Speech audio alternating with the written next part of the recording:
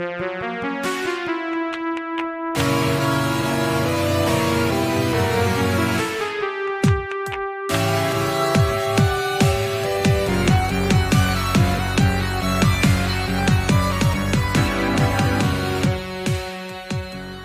New Year, Space Jews. These are the days of awe, the 10 holy days beginning the Jewish calendar that will culminate on Yom Kippur, the Day of Atonement. In this bonus episode, we're looking back at our conversation last February with Rabbi Steve Warnick of Beth Tzedek Congregation in Toronto. We talk about Jewish ideas of wrongdoing, repentance, community, and of course the Season 4 Voyager episode, Day of Honor. We'll be back with a regular episode in about 3 weeks, talking about TNG The Outcast, DS9 Facets, and Enterprise Cogenitor. But until then, I want to thank you for listening and wish you all a Gemar Chatima Tova. May you be inscribed in the Book of Life.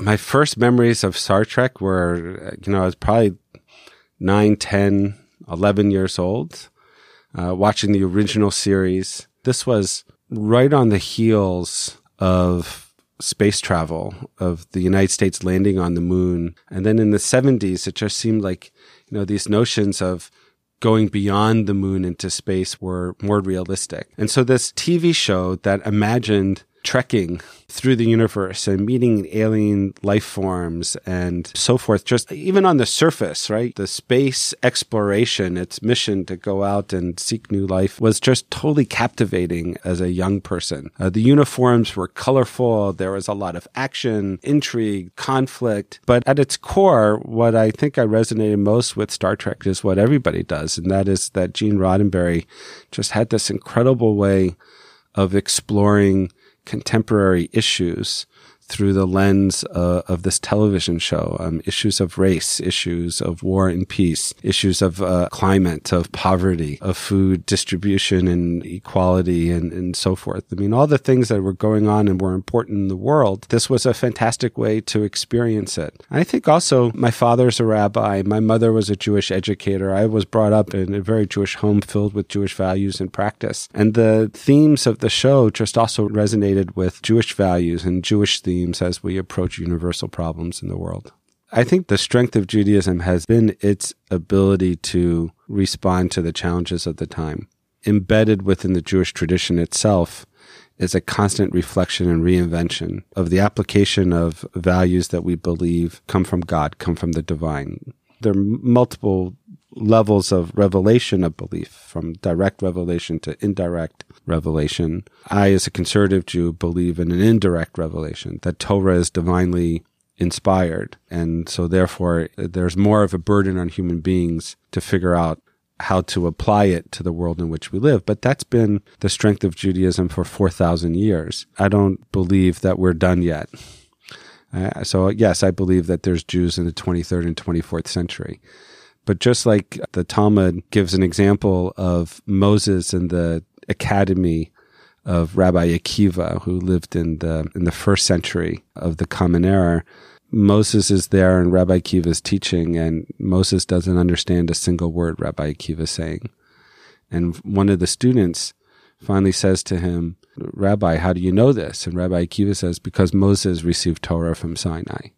And so Moses is now, he's satisfied that the Torah that he received from Sinai is still relevant to the Beit Midrash, to the Academy of Rabbi Akiva, even though he doesn't understand what's going on. So I'm sure that if you and I were to go through a time warp, a black hole, and come out on the other side in the 23rd or 24th century, and we'd go and visit a synagogue or an academy or a holograph where Jews would gather and experience Judaism in their time, most of that would be unfamiliar to us, but it would still be authentically Jewish because it would still be the reflection, reinvention, and reinterpretation of Jewish life for that century. It'd be fun to be able to do that. It occurs to me also that the story you mentioned of Moses in the back of Rabbi Akiva's academy, I wonder if the Talmud is, in addition to being the book of the Jewish oral tradition, also perhaps the first science fiction time travel adventure. It certainly has, in terms of its imagination, that story is exactly that. It begins with receiving Torah and God's putting on the top of certain letters crowns, and Moses wants to know why the crowns. And God says, because Rabbi Akiva is going to derive meaning from that in the future. So Moses says, let me see that. And then the Talmud says that Moses simply turns around. So I have this image in my head of Moses turning around and suddenly, some sort of through the Guardian of Forever. Through the Guardian of Forever or something. That's how he's there. That kind of imagination to set a story to teach a very important lesson, right? The Talmud's saying that what we're doing now is new.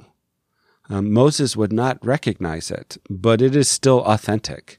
The use of that device, I think, is really powerful. And so I think science fiction in some ways operates similarly. It's a way of creating a framework, a vision of the future that is authentic because it's still based on universal human values.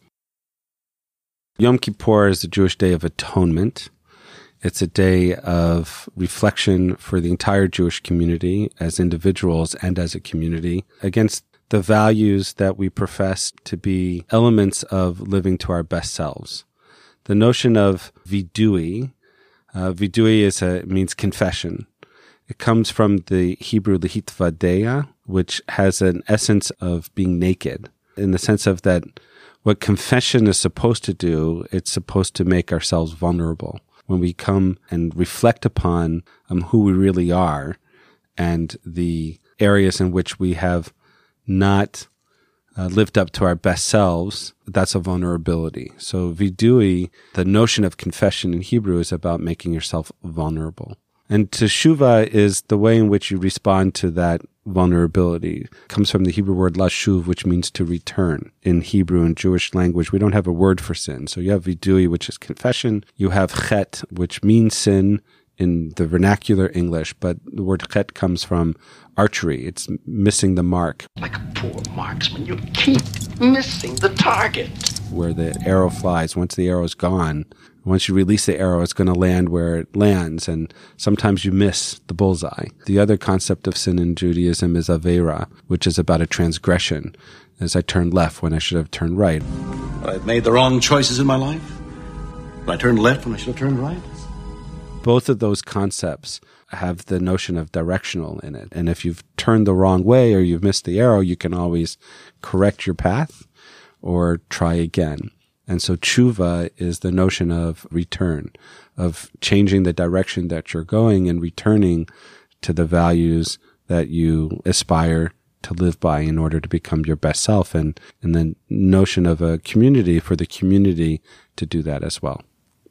So in this episode, we see Seven of Nine, who's newly joined the crew, confronted by B'Elanna and asked if she feels remorse or guilt for the destruction of a people that they've encountered. When you hear about people like the Katati, do you have any feelings of remorse? No. That's it? Just no? What further answer do you require?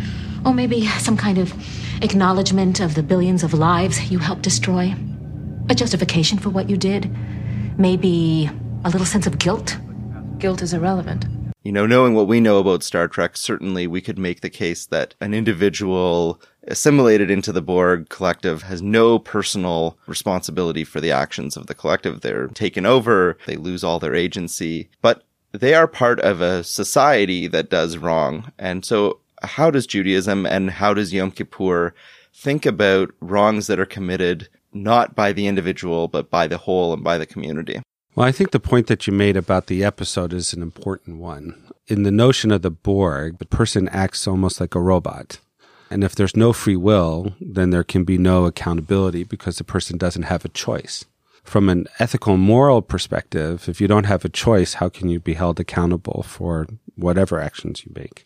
What makes us human, of course, is that we do have a choice. We have choices as individuals in terms of the actions and behaviors and choices that we'll make. And we have a choice as a community as to which actions and behaviors we're going to allow and which we're going to keep in the margins or even punish when people transgress them. So the notion of Yom Kippur is specifically about the community. Individuals have to atone for themselves with other human beings. But the notion of Yom Kippur is that Yom Kippur only grants atonement for when people ask for forgiveness from God and demonstrate a willingness to not repeat those errors against God. And the community comes together, and the whole language of the liturgy is in the plural. We have sinned. Forgive us for our sins. We have done this. We are mere mortal. We'll try to do better. So it's also, there's a public element of it where the community puts peer pressure on people to reflect and to repent, not only towards God, but towards each other. Communities that do that, communities that reflect, communities that hold the individuals as well as society accountable for its values and the implementation of those values, are communities that tend to thrive and survive. That really is how honor, I think, is achieved. So throughout Voyager, B'Elanna, not usually into all this Klingon stuff. She sees it as hateful, unnecessarily ritualistic, superstitious. Archaic, yeah. But on the Day of Honor, she feels this draw. Why do you think that Yom Kippur holds such a special place for so many Jews who otherwise may not engage in their Jewishness, but on Yom Kippur feel the need to? I think part of it is that, like, we all know that we're imperfect, and to come together as a community and reflect on our humanity and our frailty is a very powerful drive. I think it's also, a lot of it's tradition. That's when their parents brought them. That's when their grandparents brought them. Families come together to be together. There's something about the Kol Nidre prayer in particular that is haunting to many people, inspires them at that moment and hopefully throughout the year. That and the story of Franz Rosenzweig, who was a 19th century philosopher who wanted to go to university, and the only way that he could go was to convert to Catholicism. Lived in Germany at the time. So he was on his way to convert, and he decided for whatever reason, and we know this from his diary, that he was going to go and attend one last Yom Kippur service before he left Judaism forever. He was brought up in a secular household. I mean, he wasn't particularly Jewish to begin with. We know that he went to shul on Kol Nidre evening, on Yom Kippur evening, and having left the service, wrote in his diary that he changed his mind. He was not going to convert. He was not going to go to university to study what he was going to study. Instead, he was going to become a Jewish philosopher, which he did. One of the most important ones in the 19th century. There is something really profound about Yom Kippur, about the community coming together, about the notion that we have the opportunity to be better than we were the day and the year before. That gives us hope, and that hope is really profound. In this episode, we see B'Elanna struggling with two conflicting sources of shame. On the one hand, she feels ashamed of, like you said, archaic traditions, and yet she also feels ashamed of not participating in them in the way that was expected of her. What's the path forward here? How do you think that secular Jews resolve this conflict between moving away from what they see as connected to the old, but also feeling tied back to it? Religion in general always has to struggle to be relevant. There's something about an ancient ritual that is comforting in the sense of how long it's been around and how old it is, that it belongs to me as part of a particular people and so forth. But when the theology around that is archaic and it represents a value system that I can't reconcile with my life, then it just seems off-putting. It's like, why do this? So I think that the responsibility is a relational responsibility. Religious institutions have a responsibility to constantly be reflecting and reinventing and making relevant the ancient traditions so that the values that are timeless can be experienced through ancient as well as new rituals that represent a value system that's relevant to the modern person, meaning science. I say this all the time. I don't believe in science. Science is not a belief. Science is about observation and fact and things that you can prove over and over and over again. When we confuse science with belief, it belittles science. When we think that belief is science or history, it belittles science or history. As modern people who are brought up in liberal educational settings of science and mathematics and history and so forth, we have to recognize that as being truth as well.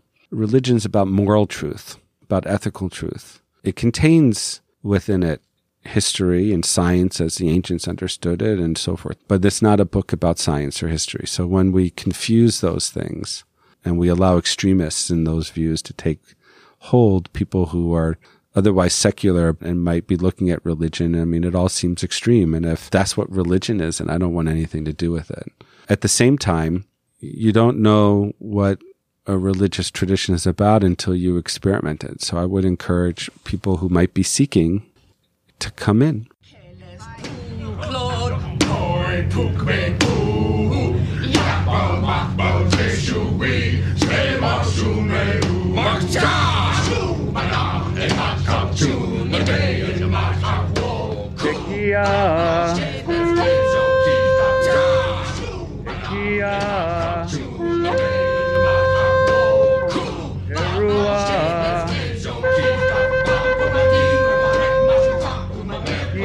Gedola